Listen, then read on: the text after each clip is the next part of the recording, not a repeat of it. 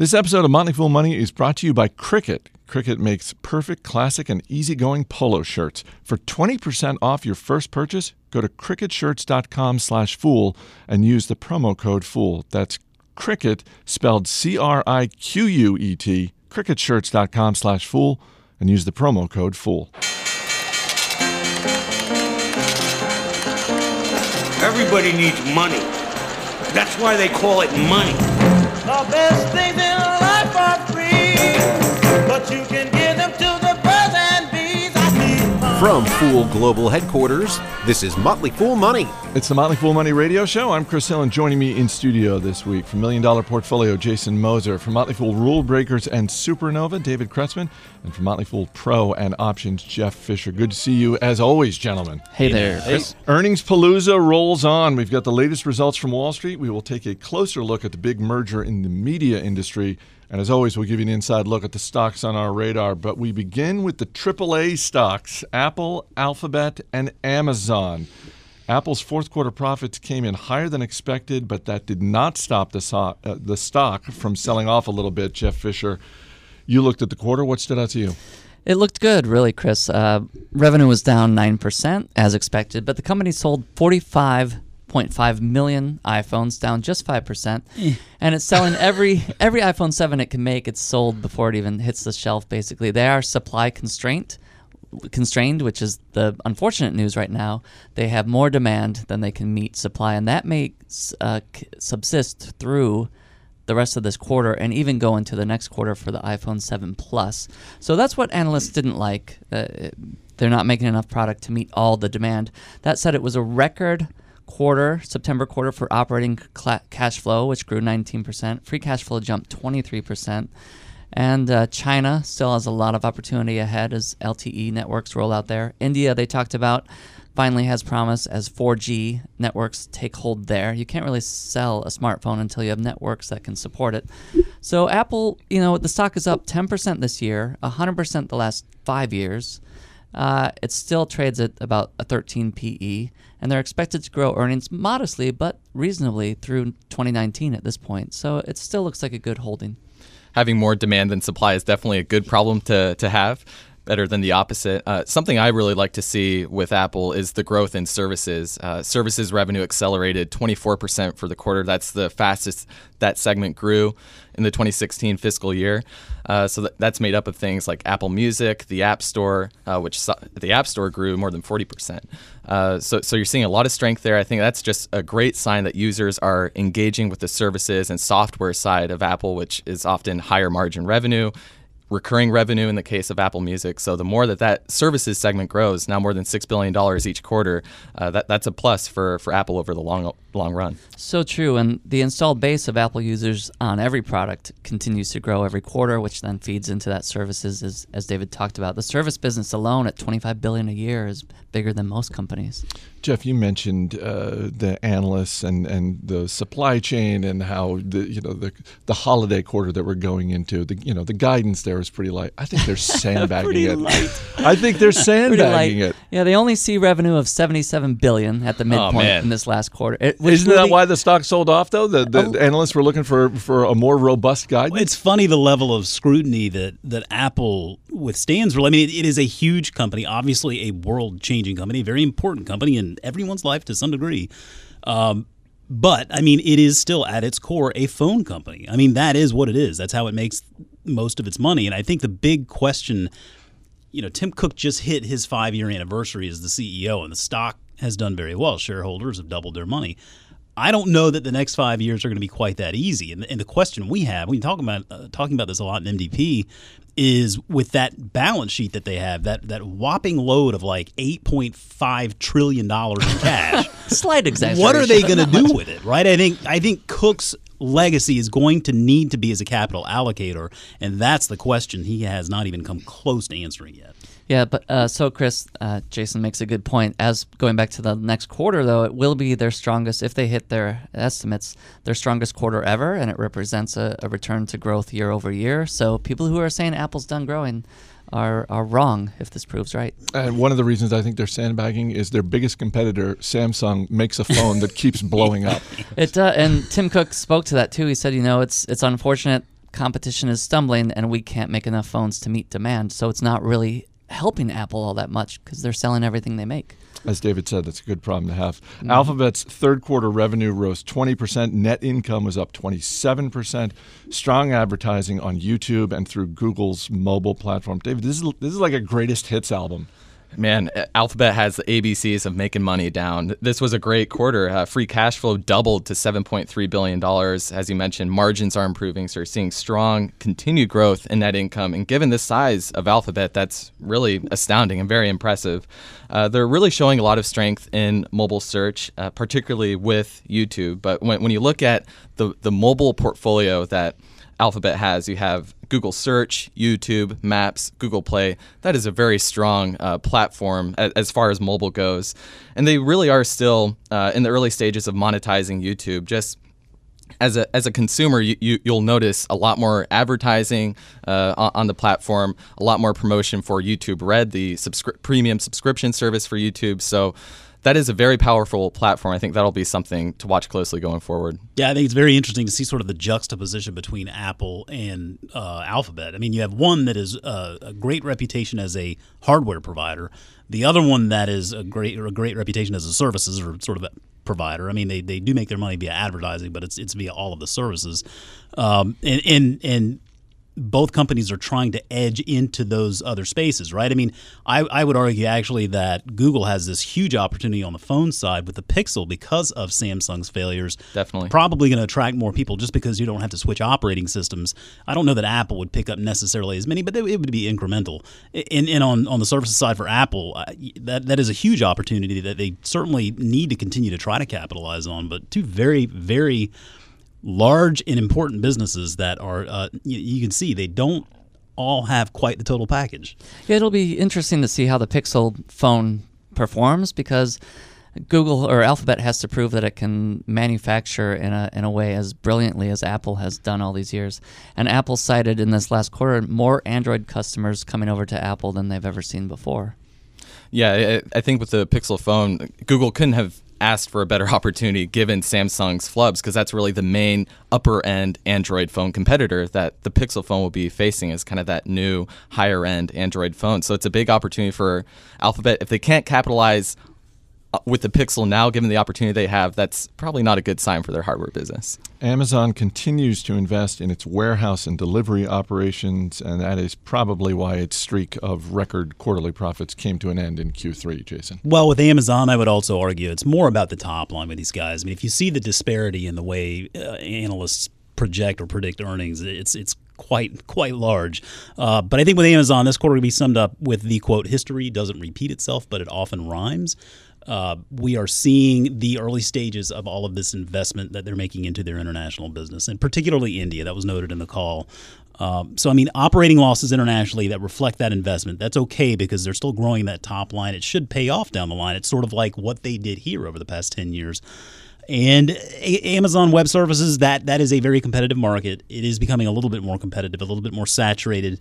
So growth is slowing, but I think they saw a very nice healthy boost to their operating margin in that line of the business as well. So it's paying off as we thought it would. I think, as always with Amazon, it is all about how they invest their money. And I think that's the key word is invest. In the call, it showed up in some form 46 times. I mean, it's just constantly they're investing in this, investing in that. Video, logistics, everything to really become this customer-centric company. And I think the long-term thesis here is still very much in play. Third quarter profits and revenue for MasterCard came in higher than expected, and shares hitting an all-time high on Friday, Jeff. That's just another blowout quarter for them. It's been, anyone who says you can't make money in the stock market during, a flat market should look at MasterCard. Since it came public in 2006, the shares are up 2,300%. Not bad. That's just 10 years. It's now a $118 billion company. It trades at about 30 times earnings, 26 times forward earnings, but they just grew earnings per share 19%. So the company's growing strongly even in a weak economy where they're only seeing a gradual recovery in Europe. Everything's mixed in Asia still, and Latin America is bottoming out, and the U.S. is, steady as she goes, really not growing much. But they're able to grow anyway, double digits transaction growth overseas, single digits as usual in the U.S., and their profits are leveraged, so they make more money on even small incremental gains in revenue. So just a great business, MasterCard as well as Visa, its main competitor. Coming up, we've got the Halloween-related financial stat that you've been waiting for. Stay right here. This is Motley Fool Money. It's now the mash, It's now the Monster the Mash, Monster Mash. and it's a graveyard smash. Welcome back to Motley Fool Money. Chris Hill here in studio with Jason Moser, Jeff Fisher, and David Kretzmann. Twitter was in desperate need of a hit, and it looks like they might have gotten one. Third quarter profit and revenue both came in higher than expected.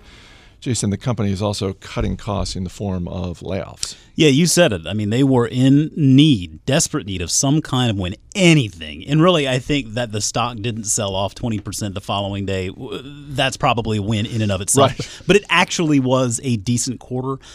They chalked up revenue of $616 million, which was up 8% from the year-ago quarter.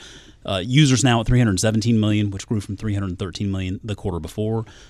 And this is all kind of showing us whether or not they're able to capitalize on these opportunities of 2016 in the form of the Olympics, the presidential election, this NFL deal, this move towards live streaming. I think there is some light at the end of that tunnel. I mean, from a product perspective, it is a good experience, the video. And it's encouraging to see that they're right-sizing the business. I mean, it's a bloated business. Not going to be so bloated now. They're going to cut 9% of the workforce. And I know this is a bit of a heated topic maybe on Twitter right now. I actually fully agree with closing down Vine. They bought Vine, I think, 4 years ago for about $30 million. That space has changed exponentially in just a short period of time. And Vine, really, they can do the same stuff with Vine just in the core platform anyway. So I think you focus on your strengths, your core platform, Periscope, live streaming video. There is some light at the end of the tunnel there. They have the goal of GAAP profitability in 2017. The stock-based compensation issue is improving. So there are signs of success, but we're going to need to see it on a sustainable basis. So we own it in $1 million portfolio, but we have it on hold. It's staying on hold until we can see some sustainable signs of success. Does this, proving that no good deed goes unpunished, does this mean that they have to repeat this in the current quarter? Well, they definitely need to repeat signs of progress. Yeah, I mean, that's the standard that we're holding them to, is we need to see that in the form of growing revenue and users and, again, optimism as opposed to kind of playing defense. A tale of two restaurants. Shares of Buffalo Wild Wings up a bit this week after third quarter revenue rose more than 8%. Meanwhile, Chipotle shares hit a 3-year low after third quarter same-store sales fell 22%. David, take those in whichever order you like. Yeah, a lot of restaurants are struggling right now, of course, but I think Chipotle exists right now to make other restaurants feel better about the situations that they're in. Chipotle revenue and store traffic both fell about 15%. Same-store sales still down 21.9%. Net income down 95%. So Chipotle is making incremental progress, from the previous quarter, but obviously you're still seeing having a hard time bringing people into the stores. And I don't think the recovery is really going at the pace that management had anticipated or would like. But there are some bright spots. This quarter, the big story was the Chiptopia rewards program. That brought in 6 million participants, 2.5 million of those people earned rewards, and 75,000 people earned the highest reward, which is free catering for 20 people, which is a value of about $240. So that should be some good, positive, goodwill for the company in the coming quarter as people invite their friends to a Chipotle catering party. Moving forward, the company is really looking at cutting costs, investing in improving their digital ordering platform, and also renovating the second food line in the back of the kitchen. So that'll take care of digital orders, catering, delivery, and just help boost the throughput and efficiency of the store. So that'll be interesting to watch. But they're also ramping up national advertising. So costs are not going to be going down really anytime soon. They're probably going to launch a national TV ad pretty soon. They're looking into adding a dessert menu item in the coming quarter. So some changes going on at Chipotle, but I think I like the steps that they're taking. Yeah, dessert, because that's what you really want when you go to Chipotle's, something else after you're done with your burrito. Jason, Buffalo Wild Wings, don't get me wrong, I'm happy for the shareholders who see their stock increasing in value this week. This was not a particularly amazing quarter for them. Amazing. Geez, no, not at all. I mean, it was kind of a depressing quarter, actually. And I think one of the reasons why the market reacted to the stock the way it did was because the stock was relatively... I don't want to say cheap, but it looked like a pretty good bargain, at least going into earnings. Even with the reaction that put shares trading at around 25 or 26 times their revised full year estimates, which were revised downward as well. So, Buffalo Wild Wings is a bit of a tough one because I mean they've grown so far so fast. But I'm not sure how far really they can take that concept. At some point, really, wings and beer can only go so far. It is very exposed to sort of the mom and pop fragmented nature of the business all around the country. And while they are tackling the mobile front and the takeouts, that's great, but they really need to figure out ways to keep people in those restaurants as well. Yeah, with Buffalo Wild Wings, you can definitely tell that the company is transitioning from a focus on growth to a focus on profitability. So cutting and maintaining costs, possibly initiating a dividend, taking on more debt to fund buybacks and other growth opportunities. So the company is in a transition period, but as long as earnings keep growing above 15%, I think Wall Street will be happy. Panera Bread put up strong numbers in the third quarter, and the company also raised guidance. Despite that, shares still down a little bit this week. Jeff, I did not consider Panera to be one of those stocks that was priced for perfection. What gives here? It may well be, though, Chris. It trades at 25 times forward earnings estimates, and earnings grew about 8% last quarter. And what Panera has done the last several years is invest in itself, in Panera 2.0, as they called it, revamping stores, going digital, setting up a loyalty program. It's all done really well for the business. And that positions them to, they hope, grow by at least 10% the bottom line earnings per year starting 2017, so starting next year. So that would be a good growth rate for this company at this point. But it's still, the stock is priced not cheaply, like so many stocks out there. Other ones we haven't talked about today, but Under Armour, anything that's priced, beyond reasonably, like with high expectations, is really getting hit this earnings season if they don't blow the numbers out of the park, so to speak. Go Cubs. But overall, Panera has done a lot of things really well, and they started talking about, you have to give credit to their CEO, they started talking about it years ago, and they've really revamped. Now about 60% of their stores are revamped. They're still working on the other 40%, and they're doing well with it. Shares of Hershey up more than 5% this week, as they should be, because for the 7th year in a row, spending on Halloween candy has risen.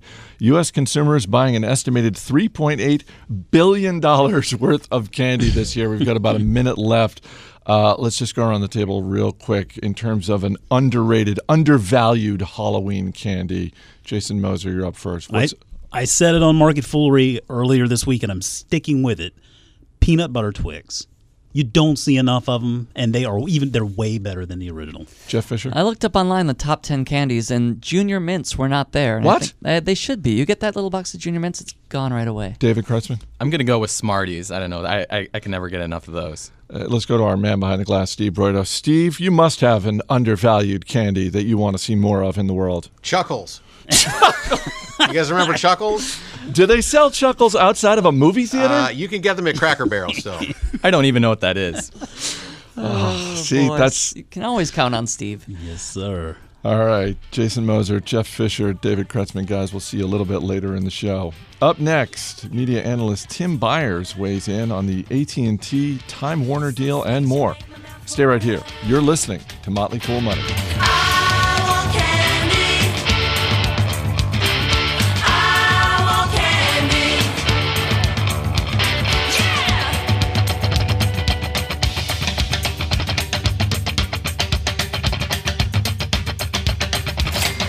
All right, before we bring in Tim Byers, I want to give a shout out to our friends at CricketShirts.com. Cricket makes comfortable, sharp-looking polo shirts that have a great mix of old school style and modern design. They're super comfortable, 100% certified organic cotton. And Steve Broido, these shirts, are you familiar with Cricket Shirts? I'm not, but it sounds very interesting. You got to check them out. They're not baggy. I own a bunch of polo shirts, and this is easily the most comfortable one. Also, They've got something that I've never seen this in polo shirts. They have removable collar stays, so your collar looks really sharp. It's not, with a polo shirt, sometimes your collar gets a little limp and Floppy wrinkly, looking. a little floppy looking. Also, Cricket has the free, no hassle return. So if you don't like it, you can return it, no problem. Can I recommend something to you? Please. Really, this is more for your wife because I actually bought one of these shirts for my father-in-law for Christmas. He's a golfer, so I think he's going to like it. I also know he doesn't listen to this show, so there's no chance he's going to know about this ahead of time. So, if you're thinking about a gift, early holiday shopping, special offer for our dozens of listeners. Get 20% off your first purchase. Go to cricketshirts.com/fool and use the promo code FOOL. You got to use the promo code, Steve. I'm in. By the way, I've done that before where I did not use the promo code FOOL. I didn't get the 20% off. Okay. So fool. basically what I'm saying is I'm an idiot and don't be like me. Actually use the promo code FOOL. And again, it's Cricket spelled CRIQUET, cricketshirts.com/fool and use the promo code FOOL. Welcome back to Motley Fool Money. I'm Chris Hill. We are in the thick of earnings season, but the week did kick off with a blockbuster merger. AT&T announced a bid to buy Time Warner for $85 billion, which means, among other things, the battle for the living room just got more complicated. Here to help us make sense of it all is Tim Byers. He analyzes the entertainment industry for Motley Fool Rule Breakers and Supernova, and he joins me now from Colorado. Tim, thanks for being here. Hey, thanks, Chris. Good to talk with you again. We have a tech giant buying Time Warner. I feel like I've seen this movie before. Oh, wait, Yes. It was back in 2000 when AOL bought Time Warner. That was a bigger deal in terms of dollars, but ultimately did not work out well at all. So I guess my first question out of the gate is this a good move for AT&T? I'm not sure. I think they feel like they have no other choice. Financially, I think it is potentially a horrible deal. It's going to put AT&T, which already has $120 billion in debt, up towards $160 billion in debt. There's a $40 billion note that's out there that Bank of America and some others are looking at funding to make this deal, happen. But yeah, there are serious questions as to whether or not AT&T can actually afford this and what the financial gain to shareholders would be. There are also serious questions being raised about whether or not this deal is going to get approved. Right. And yes, and you have lots of different politicians making political hay over this. Trump has already said that a Trump administration would block it without any review, draw any conclusions from that you'd like. The Clinton administration has said they'd give it a careful review. Bernie Sanders is against it. Lots of senators expressing deep concerns. But that feels like a red herring to me. And the reason for that is because, after AOL and Time Warner combined and there were big questions about media consolidation, in 2010, Comcast and NBC Universal got together. There were some concessions made to the FCC in order to make that happen. And there's really no reason that a serious review where some assets are sold off or what have you couldn't be made to get this deal through. I don't think that's the big concern. I think the bigger concern is the financials and what this really means for AT&T. Do you think, let's go back to the Comcast Universal, because that was a deal that took over a year to get approved. Yeah. It was also a smaller deal. That was about a $30 billion deal. This is something that's nearly 3 times the size. Do you expect there to be concessions? And if so, does it lead to any sort of a spin-off of any of the major properties involved, whether it's with AT&T or with Time Warner? Yeah, sure. I mean, I could see TBS spinning off as an independent network. That's one of the biggest contributors to the Time Warner profit pile right now because of just the cable fees that are still there. I mean, cable is suffering from cord cutting, but ESPN and TBS are still big contributors. They earn a lot of affiliate fees. They earn a lot in subscription fees. So I could easily see TBS spinning off as an independent entity as part of the concessions. But the real property, the real gem here that AT&T wants is the content, and that's going to be Warner Brothers. So the one thing you won't see spin off, there are things that could spin off. The one thing you would never see spin off, at least I'd be shocked if they did, because it would invalidate the logic for the deal, would be Warner Brothers. They need Warner Brothers and Warner Brothers Studios in order to cash in on the content that they think will help push the company forward. AT&T may have some issues with their balance sheet, but one company that doesn't is Apple. They're sitting on $200 billion worth of cash, Tim. Are you surprised that Apple is not more aggressively going after a major content deal, like whether it's Time Warner or something else? Yeah, I am surprised by that, frankly. Apple TV is a non-starter of a TV platform, and not because it's a perfectly fine distribution platform. You know, you plug it in, you get Wi-Fi access, and now you're going to get Netflix and YouTube and other things.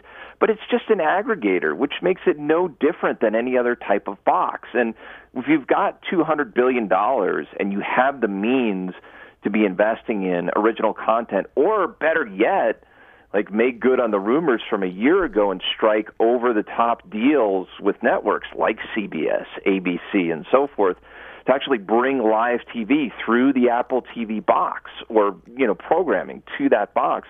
Yeah, of course. But they seem to be unwilling to anger cable providers, and they have more than enough clout and money to take on the cable industry. And Google, or Alphabet, I guess, the company formerly known as Google, it has no bones about taking on the cable industry. So what the heck is Apple afraid of? Do you think at some point, you mentioned YouTube, do you think at some point we see a significant splash made by YouTube in the content space? Definitely. And there will be a YouTube subscription service coming in the next, I guess these are the most recent reports, in the next few months. There will be a real YouTube subscription service to go alongside YouTube Red. Right now, for those who don't know, YouTube Red is essentially YouTube without ads. And so it is a subscription service, and there is some custom content for that, but it's not much. What they want to do instead is have a real subscription service whereby you can subscribe and get on YouTube CBS shows, ABC shows, Fox, and so forth. And so they're negotiating with all the networks right now. So I do expect that to happen. And the key there, and what makes that so interesting, is that YouTube does generate 2 billion views per month on its service, and a lot of those views are on mobile devices. And when I watch my kids, the 3 kids, they watch a lot of TV on their iPads or on the phone or what have you. They're used to mobile consumption, so it really is smart for CBS and these others to be looking at YouTube as a potential distribution source for their content, because, I could very well see my youngest son, who's 11 right now, 20 years from now, have no TV in his home, because he's already got his TV. He's building consumption habits on a mobile device. Boy, it is, when you think about the deep pockets that Apple has, that Alphabet has, all of these companies, it has got to be an absolute golden age to be a showrunner. If you are someone who produces particularly limited series television, the options that you have available to you are incredible. Right. No doubt about that, and so that's why we're seeing so much of it.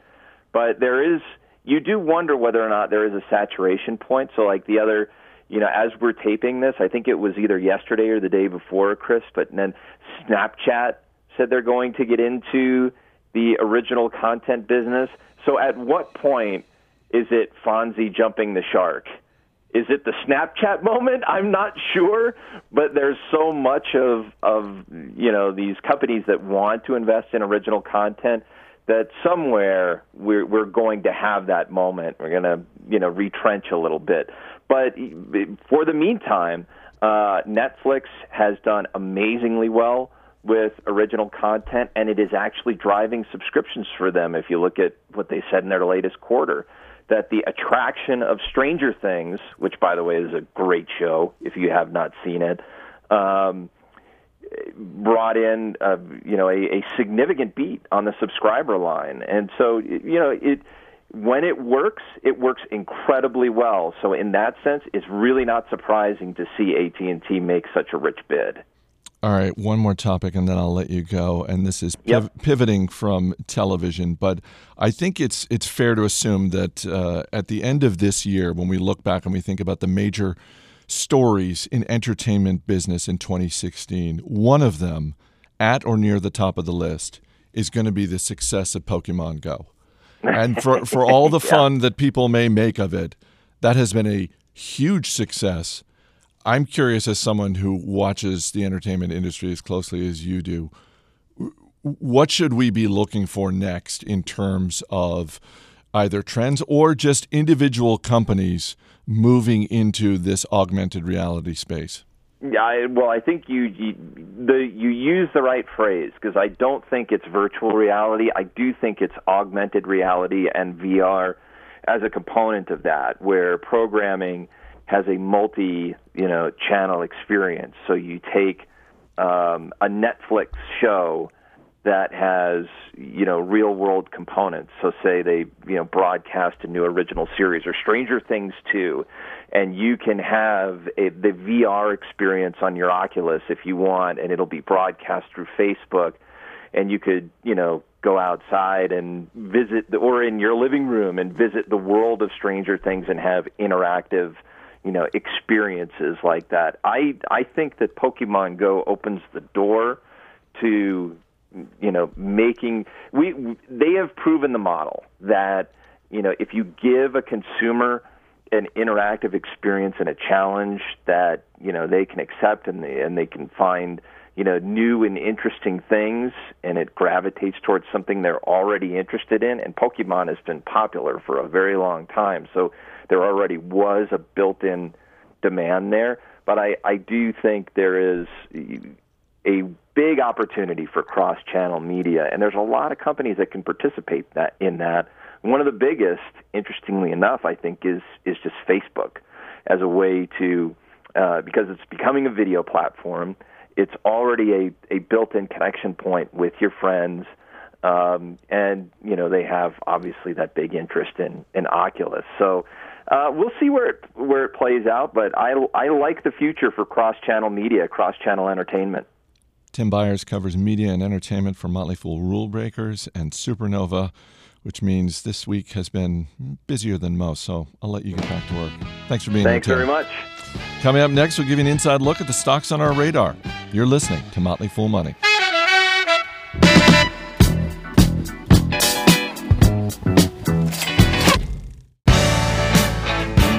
As always, people on the program may have interest in the stocks they talk about, and the Motley Fool may have formal recommendations for or against, so don't buy or sell stocks based solely on what you hear. Welcome back to Motley Fool Money. Chris Hill here in studio once again with Jason Moser, Jeff Fisher, and David Kretzmann. A couple more earnings stories to get to before we get to the radar stocks. Under Armour shares falling more than 15% this week after third quarter sales growth came in at the lowest it's been in 6 years. And Jason, their profit margins getting a little squeezed. A little bit, but I think really here it's more a situation of timing is everything. And for Under Armour, the timing, I think, has been adjusted a little bit, but it doesn't change the bigger picture thesis for the company. This all boils down to the adjustment in operating income price target that they had set back in 2015. They were calling for, by 2018, $7.5 billion in revenue and $800 million in operating income. They're ratcheting back on that operating income in order to invest more in the business. What they see as opportunities in footwear, international, direct-to-consumer, all of that good stuff. So it's really more of a matter of when and not if they're going to hit that $800 million. It's just going to be probably 2019, maybe 2020. It's very simple. The stock was priced based on one set of expectations the day before, and then the day after it was priced on a new set of expectations. It was that sell-off made sense. It was right. It doesn't mean that the business is impaired. And I'll let everybody in on a little secret here, Chris. We actually added to our Under Armour position after this sell-off in $1 million portfolio. So take that for what it's worth. Yeah, I think if you're an Under Armour shareholder today, you shouldn't be investing with the expectation of where operating income will be in a few years. This is a company that's investing for growth over the long term. This is not a 2 or 3 year story. This is a 5, 10, 15-year story. Very well said. Yeah, I think part of the reason the stock fell so much is sometimes when a company says we need to invest more for growth, it's because things aren't going as well as they hoped without that extra investment. But I agree with these guys on the long-term outlook for Under Armour. Well, as an Under Armour shareholder, I feel better. So thank all three of you. You got it, bud. That's what we're here for. Next week marks the 5-year anniversary of when Groupon went public. At the time, it was hailed as the biggest IPO by an internet company since, wait for it, Google went public in 2004. That was then. This week, shares of Groupon falling more than 20% after a bad third-quarter report was compounded by the announcement that Groupon is buying Living Social, one of its rivals, for an undisclosed sum of money. That's probably good that they're not disclosing that they spent, I don't know, any money on Living Social. Yeah, is that mean of me? Well, I mean, we love to find the big dogs in the space, but that doesn't apply when the space sucks. And I think it could be argued that this space is less than stellar. I mean, it's not good. I mean, we've talked about a lot of the weaknesses with this space, the online discount. I mean, it doesn't elicit any brand loyalty. It has a lot of risks for bad customer experience, which then probably chases people off forever. And Jeff, we were talking about this earlier, is a lot of people nowadays are very aware of what brands they want to shop with, and they're ignoring a lot of the noise out there in the form of spam emails and whatnot. Yeah, Jason, there's less and less reason to go out searching for things when you can find them from your favorite few right with a quick click. So I think everything's becoming more competitive, and a few companies are rolling up so many of the profits that are available out there. Yeah, Living Social was worth $6 billion at its peak, and Amazon, speaking of Amazon, was an investor. So they don't get everything right. Maybe they sold early though, but it was acquired for nothing material. Yeah, I think in this case, Groupon is in a hole, and they're just digging the hole deeper by doubling down with Living Social. Just to paint a picture, the gross margin has basically been cut in half since they went public in 2011. In the most recent quarter, sales only grew 0.4%. So when your sales are decelerating to that level and you're a lot less profitable, that's not a good combination. Yeah, still, David, they see $3 billion in full-year sales, so it isn't like they're a tiny company, but structurally they haven't built the business correctly to capitalize on that. All right, let's get to the stocks on our radar. We'll bring in our man, Steve Broido, from the other side of the glass to hit you with a question. David Kurtzman, you're up first. What are you looking at this week? I'm looking at Etsy. This is a company that had a rough IPO within the past couple years. This is the online platform to buy and sell homemade, vintage, and ultra customizable items. And I think there might be something to this platform. You have 1.7 million active sellers and 26.1 active buyers. Those numbers are up a healthy amount year over year. And the company is seeing most of its growth from seller services, where it provides services to sellers like web stores, payments, and shipping solutions. They recently upped guidance for 2016. They're expecting 20 to 25% sales growth over the next 3 years. Healthy balance sheet with $266 million in net cash. So it's one I have on my radar. And the ticker? ETSY. Steve, question about Etsy? Do people that sell on Etsy have their heads on straight regarding pricing? I've gone to Etsy and things are really, really expensive. It's high quality stuff. Hey, it's customizable. It's the price for quality. You got to pay up, Steve. Yep.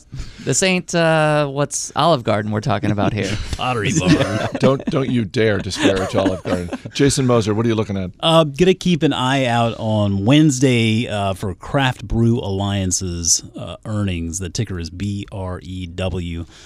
We've seen a very challenging quarter here in beer, from Boston Beer to even the bigs. Anheuser-Busch, InBev ratcheted back their guidance as well. That was due to particular weakness in Brazil. Craft Brew Alliance is a tiny company, $300 million market cap. But earnings come out on Wednesday. They recently amended a distribution agreement with Anheuser-Busch InBev, which gives it a lot of certainty going out. And they are really, this is really becoming a story about the Kona brand, the Hawaiian brand that is really the main focus of their portfolio now, trying to develop sort of a lifestyle beer brand around that, like Bud has done with Corona. So we'll get a little bit better clarity as to whether that strategy is actually working. Steve, question about Craft Brew Alliance. So if I'm in a big liquor store and there's 155,000 beers to choose from, which one do I go for? I think you've hit right on the biggest problem that this industry is facing right now is such a massive amount of choice out there. It is becoming almost difficult as a consumer, and therefore you're seeing a lot of consumers just fall back on old reliable brands that they already know.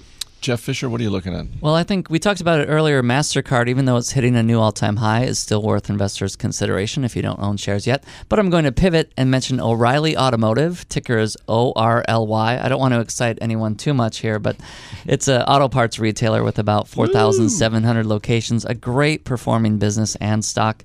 And it fell quite a bit this week on earnings that were strong once again. So I think it may be a bit of a long-term opportunity for investors to look at. O'Reilly Automotive, Steve. Where are the big margins for O'Reilly? It's do-it-yourselfers, I guess, or going in and saying, I'm going to change my own brakes? All bearings. That's one advantage or attractive thing about the business. It's pretty evenly split between do-it-yourselfers and professionals.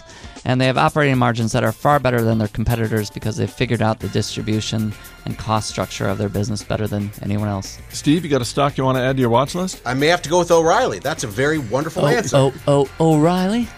On that note, Jeff Fisher, Jason Moser, David Kretzmann, guys, thanks for being here. Thank you. That is going to do it for this week's edition of Motley Fool Money. Our engineer is Steve Broido. Our producer is Matt Creer. I'm Chris Hill. Thanks for listening. We'll see you next week.